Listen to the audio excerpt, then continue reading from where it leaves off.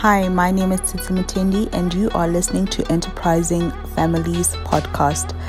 Welcome to the world of enterprising families, where we discuss the issues of governance, next gen, and looking at how families of wealth and family businesses growing into families of wealth can preserve their wealth, become better as they go forward into a new generation.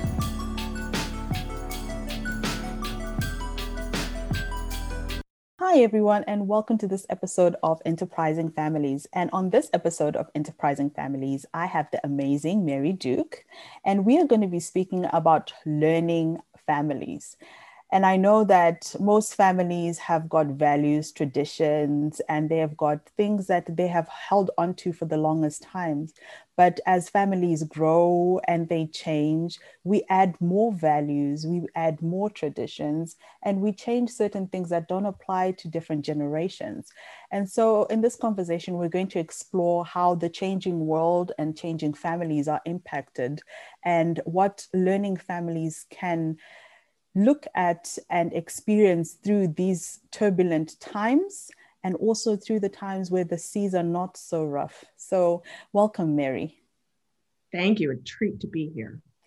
And I'm just going to ask you to introduce yourself to my audience so that they know who you are and, like I said, how amazing you are. Sure. Well, thank you. Very flattering. And honored to be among the amazing people you've had as participants in your podcast. So thank you for including me. I'm Mary Duke. So I sit here in the United States, but my work has always been very, very global.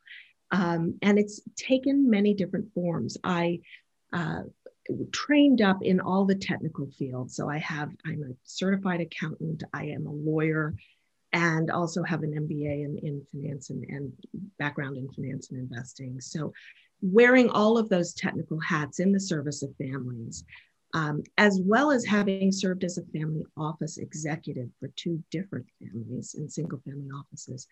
So, I've observed families from a lot of different perspectives. And one of the keys that I've concluded is that the biggest challenges to families don't arise out of those technical fields where I have my training.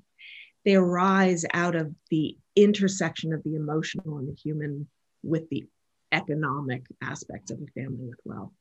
And the complexity around the human interaction, the dynamics, the trust, the communication issues is really where the issues lie. And so I have dedicated the second half of my career to competencies in those spaces so that I can integrate both the technical and the human emotional in my work with families. So I'm an independent advisor to families, work with a handful. My families, one defining characteristic is they have large operating enterprises, big companies, so the challenges of succession and transition and stewardship in these businesses is always front of mind with my families. Interesting. So Mary, you and I have explored some interesting topics together. And one thing we both agree on is how the world is changing. And I think in the last 2 years with COVID, fourth industrial revolution, ESG, there's been just so much going on, so much chatter, so much movement. How do you see this accelerated pace and scale of change impacting families? Well, change is really such a lightning rod for families. And as you touched on in your opening comments, families are changing. Families change as they grow, but also the definition of family in our world today is changing so dramatically. It's much more inclusive and expansive. And that has implications for families, as well as the economic change that's taking place. So, one reason I'm delighted to be connected with you, Tsitsi, and your community of listeners is the change is happening everywhere. But one great indicator of that change, I listened recently to Hod Lipson, who's a professor at Columbia, and he wrote Singularity. He works on artificial intelligence. And he was talking about population growth in the world, and that by 2050, the projections, which have historically been quite accurate, so there's no reason to question this, are that there will be another 4 billion people in the world. And 3/4 of that growth will take place in Africa and South Asia.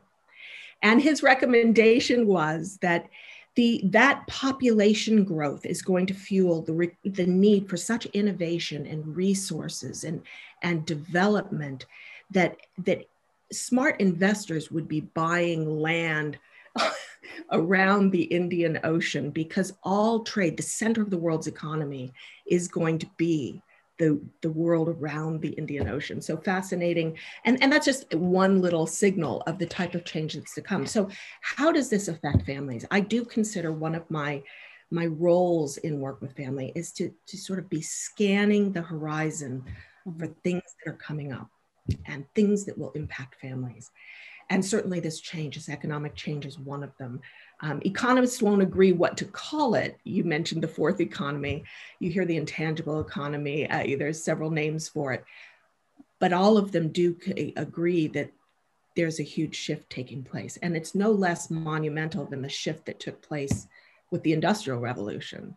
So the three things that trigger a new economy are a new form of power, or a source of power. So we have alternative energies, a new source of transportation, autonomous vehicles fits that, and a new form of communication, which would be the internet. And boy, have we seen how that has impacted the world. So this new economy, what the heck does this new economy mean for families? And that, is one of the key things I do. So looking at this change, a key point that parallels something I've observed in families is the rise of intangible assets. If you look at corporate balance sheets today versus the balance sheets 20 years ago, you'll see this massive expansion of intangible assets. Most of the assets on a major corporation's balance sheet are no longer furniture and fixtures and real estate and buildings, and they are intellectual property, they are brand value, they are intangible. They are things that when you wrap up a business, if it goes bankrupt, have zero value. They disappear, poof, overnight. And so that intangible value, that intangible asset is a really interesting concept because it parallels a very important lesson we bring into our work in families. I'm a huge proponent of Jay Hughes's philosophy, which starts with the belief that the greatest asset in any family is its human capital. It's the people. It's not its stuff. It's not the money. It's the people. And those people deserve as much attention and to be grown and focused on and developed as people spend managing their investments. So with that as a background, human capital is intangible capital. And it's fragile, just like, I mentioned that the intangible capital of a company like Airbnb, Uber, can disappear overnight. They don't own, Uber doesn't own any cars. They have no assets that can disappear overnight. Same with family capital. It can be destroyed. And the things that destroy family capital are those intangible aspects, the failure to communicate well, a lack of trust among family members, and the failure to have grown their rising generation and equipped them to succeed. And when we're looking at human capital, I think it's been one of the most overlooked sources of capital globally, because when we look at humans, people tend to, I think we went through a whole period where the Industrial Revolution focused on mechanical, focused on systems, focused on everything that you could optimize. And it undervalued the fact that as human beings, we can be optimized. So we often talk about human capital. And it can be very, very difficult to conceptualize. Can you go deeper into what that actually means and what the impact of it is on family? Right. No, absolutely. And it is one of the challenges because we talk about, it's easy to embrace that concept. Yes, I believe in human capital. That's important. But how do you activate on that? What do you do to actually operationalize the concept? Mm-hmm. And that's my work with families. So it really begins with breaking it down a little bit. So what's comprised of this intangible capital in families? So first is the human capital, the people themselves. And the inquiry there and the work with families is to ensure that every single family member is flourishing. And what is flourishing for each family member? It's going to be different. We're not all the same. Not everyone's going to do or want or seek the same things. So how can a family support its individuals in becoming the people they are meant to be? So that's the human capital piece. And, a family is only as strong as its weakest family member, right? So if you have someone who's struggling, and invariably families do, rather than scapegoating or ignoring the situation, what can be done to support someone who has, maybe lost their way or gotten off track?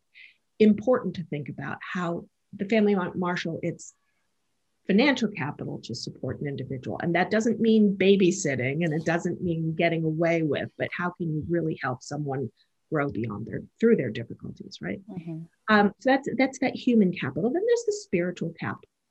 And in that, what I mean by that is there a transcendent purpose that the family agrees on?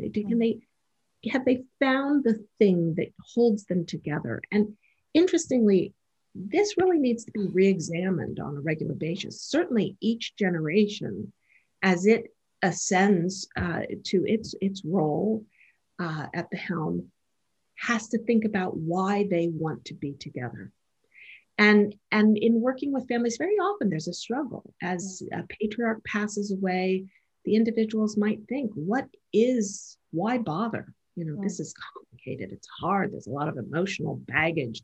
Why? And the answer isn't always that you should. Sometimes families need to think about how they can peaceably, live separately and do their separate things.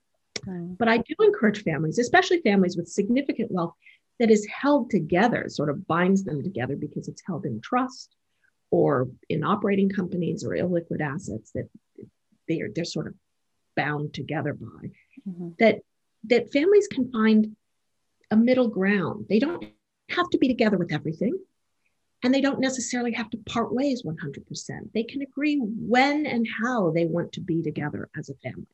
And I think every generation has to think about that. And in doing that, they can find that transcendent purpose. What is the thing we are all bound together around in this family? And it doesn't have to be everything. But that's important, and working with families to find that. Then another aspect of human capital is the social capital. And in this category, I really look at how does the family interact with each other, socializing, and the rest of the world, its community, the groups they influence, and do they have good systems for decision making? How does this group make decisions among themselves? For managing very naturally arising conflict in a family. And this is where facilitation really plays an important role. It's important for families to have someone who holds a space for them to all show up as peers and to manage that space for them. The last aspect of capital is intellectual capital, and that really is the learning system of a family.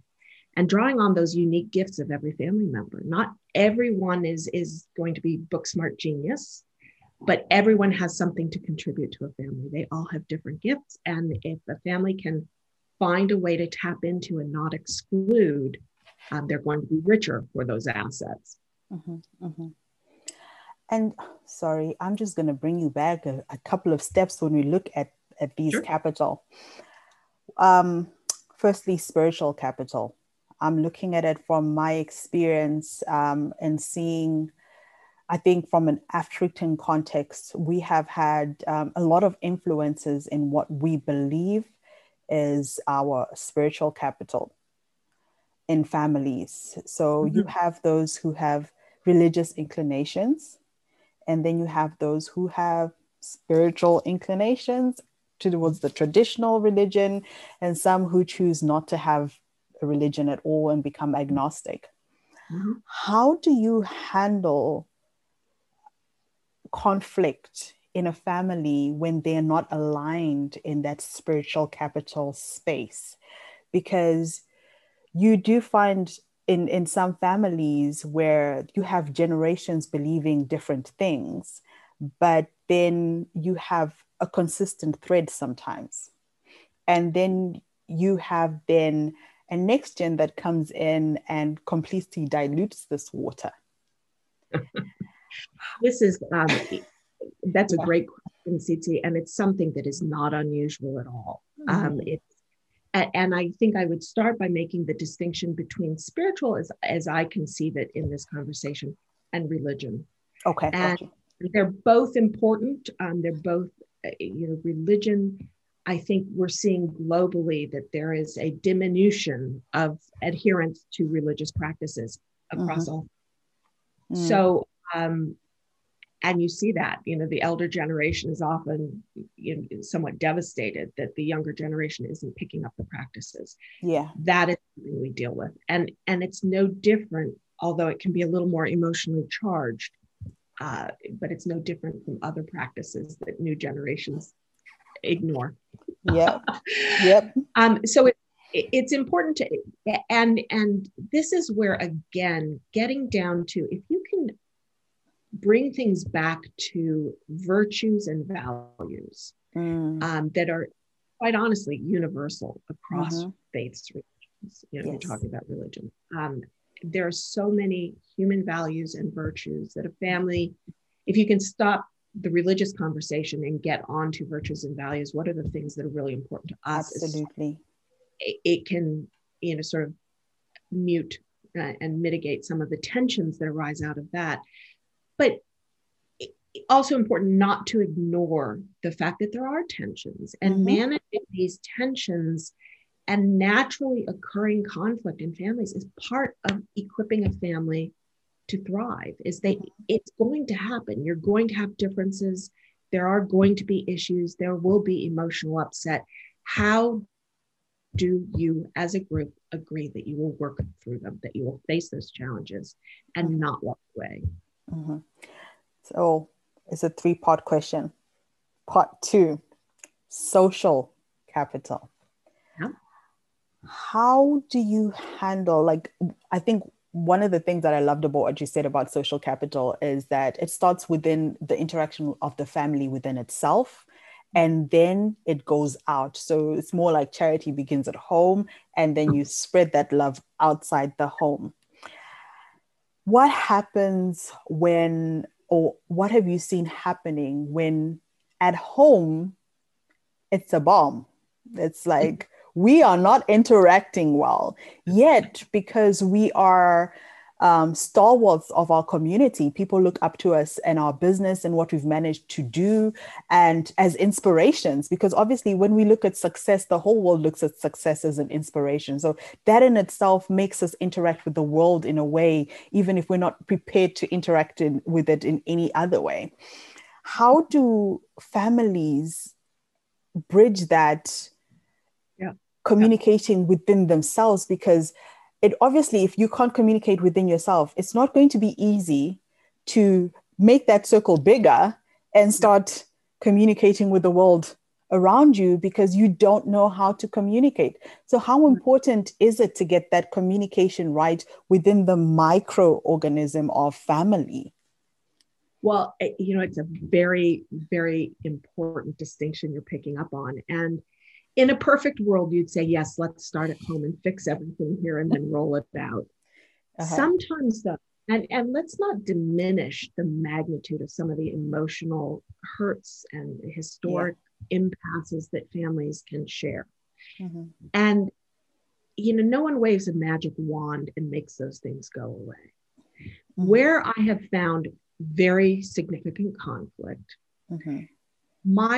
my goal is to find something that those people in conflict can rise above Mm-hmm. to engage in, something that's so important to them that they can see beyond the conflict at hand. Mm-hmm.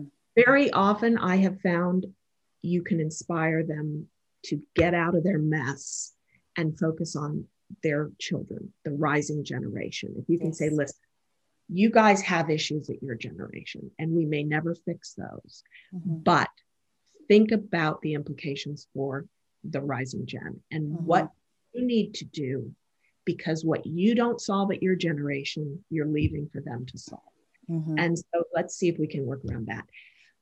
So that would be one way internally to try and focus attention and get people inspired. But the other thing I've seen work is to find an external cause that is important. And interestingly, sometimes when it is external, because it's done in public, because it's seen, people are on better behavior. And sometimes just sometimes just time and being next to each other, getting to know each other in a different forum, maybe someone you hate at the breakfast table, but when you get out and you're aligned and doing something together in public, you see, okay, she's not so bad. She did a good thing there. I appreciate it. Anyway, that can be helpful. So it's not one or the other. You want to be great in both forms, both in the family and externally. But sometimes the external can help you back into better relations internally. And then my last question before we move on to the learning is I always hear this from a lot of professionals, that's lawyers and also bankers and so forth, where when I say, oh, I work with families and family governance, there's not a deeper understanding of what family governance is. Everybody jumps to corporate governance. And so the conversation becomes, I think, yes, more family businesses needs to institutionalize. And I always struggle with that because I find that it's almost like you're telling the family to hide that human capital, that ability to be human and to experience the emotion of being human and navigate it, and then use that experience to take the family forward. And it at times it even takes the business forward. And institutionalizing to a certain extent, it's almost like people are being put into a space where they're being told, do not acknowledge the fact that you're human, do not acknowledge the fact you have relationship, do not acknowledge the human capital side, but instead, let's just look at balance sheets and let's stop there. And so my question would be, what are your thoughts around this whole conversation around institutionalizing families? Right. And again, coming from a profession of origin of the law, I know all too well how easy it is to sort of fall into structuring and to documenting and believing that that's going to be the solution. I have learned in spades over and over and over again that if you do not acknowledge the human, it comes up one way or the other, and it usually comes up in the wrong place in a very disruptive way. It is so important for families to honor their familyness. And I think they can organize themselves. I wouldn't call it institutionalizing, but they can organize themselves and put some process in place to help them be family, to have a place where the family does come together for transparency around what's going on, for a place to be heard, a place to problem solve together as a family that honors and respects the boundaries between things like the board or the family, the owners, the actual owners of a family business. And those owners can be very complicated in families with significant wealth. It can be trusts. It can be ownership can be disintermediated through shareholder agreements and other things. So the term owner in families is worthy of a whole nother podcast. Who are the owners in family businesses? And what does that mean? I like to use the term stewardship because families have a duty to steward that might be held in trust. But creating that place where the family comes together and sits alongside, doesn't have a reporting relationship doesn't have authority, direct authority over owners, directors, or management in a business, but that it has its own structure, its own shape and self and processes, and agrees its own ground rules and gives airing for all those family things. Mm-hmm. Which brings us to today's focus, learning families. Yeah, a great topic. And again, in a world that's changing as rapidly as the one we acknowledge ours is, learning is the ultimate survival skill. It is the Swiss Army knife of family competencies. And the reason being, the ability to integrate new. I think about when I was growing up, you were always asked, what do you want to be when you grow up? I'm not sure I've grown up yet, but you were supposed to plot a career path in your mind and move toward it. You were expected to go to university and study a subject and go into a field and be that for your career. That concept is so outdated today. The reality is the jobs that will exist in 10 years don't exist today. Mm-hmm. So you can't go to university to study to be them because we don't even know what the jobs will be. That's how rapidly this economy is changing. So the ability to learn quickly, integrate new knowledge and understand and take on a new job that just cropped up that no one ever thought about when you were going to school, and that learning is never over. You don't go to university and then close the books and move on. It's a constant. And that's why the term learning family is so important. We need to be equipped to take on new, adapt, and leverage new information. And again, it's so important, not just to survive. I love the concept of anti-fragility. Nassim Taleb wrote the book Anti-Fragility. Mm-hmm. And he differentiates the concept of anti-fragile, which anti-fragile things are things that not only survive chaos, but they actually thrive in chaos. Chaos, change, upheaval. They are at their best and they grow as a result of that. The perfect example of something that's anti-fragile is a human being. Mm-hmm. Think about children. Children grow under stress and challenge. That's how we grow. That's what makes us into. So this concept of anti-fragility, different from resilience. If you think about resilience, a word that's very popular in our space, mm-hmm. I think of someone, if there were a tsunami coming, someone who's resilient stands pat and the wave rushes over them and they're still there when the wave goes over. Mm-hmm. But they're unchanged. They're mm-hmm. resilient. They stayed the course. They stayed the same. Someone who's anti-fragile hops on a surfboard and rides that tsunami. They're gonna find ways to move forward with it. Mm-hmm. And so this concept of anti-fragility starts with learning. You've got to be able to shift and change and adapt and see a future that's different and move toward it. I'll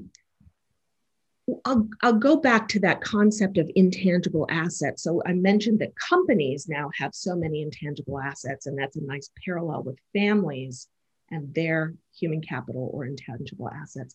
But if we look at, it's a good parallel with families. What did companies do when this started happening? Corporations, starting with IBM back in the 90s, this has created a new role of the chief learning officer. Mm-hmm.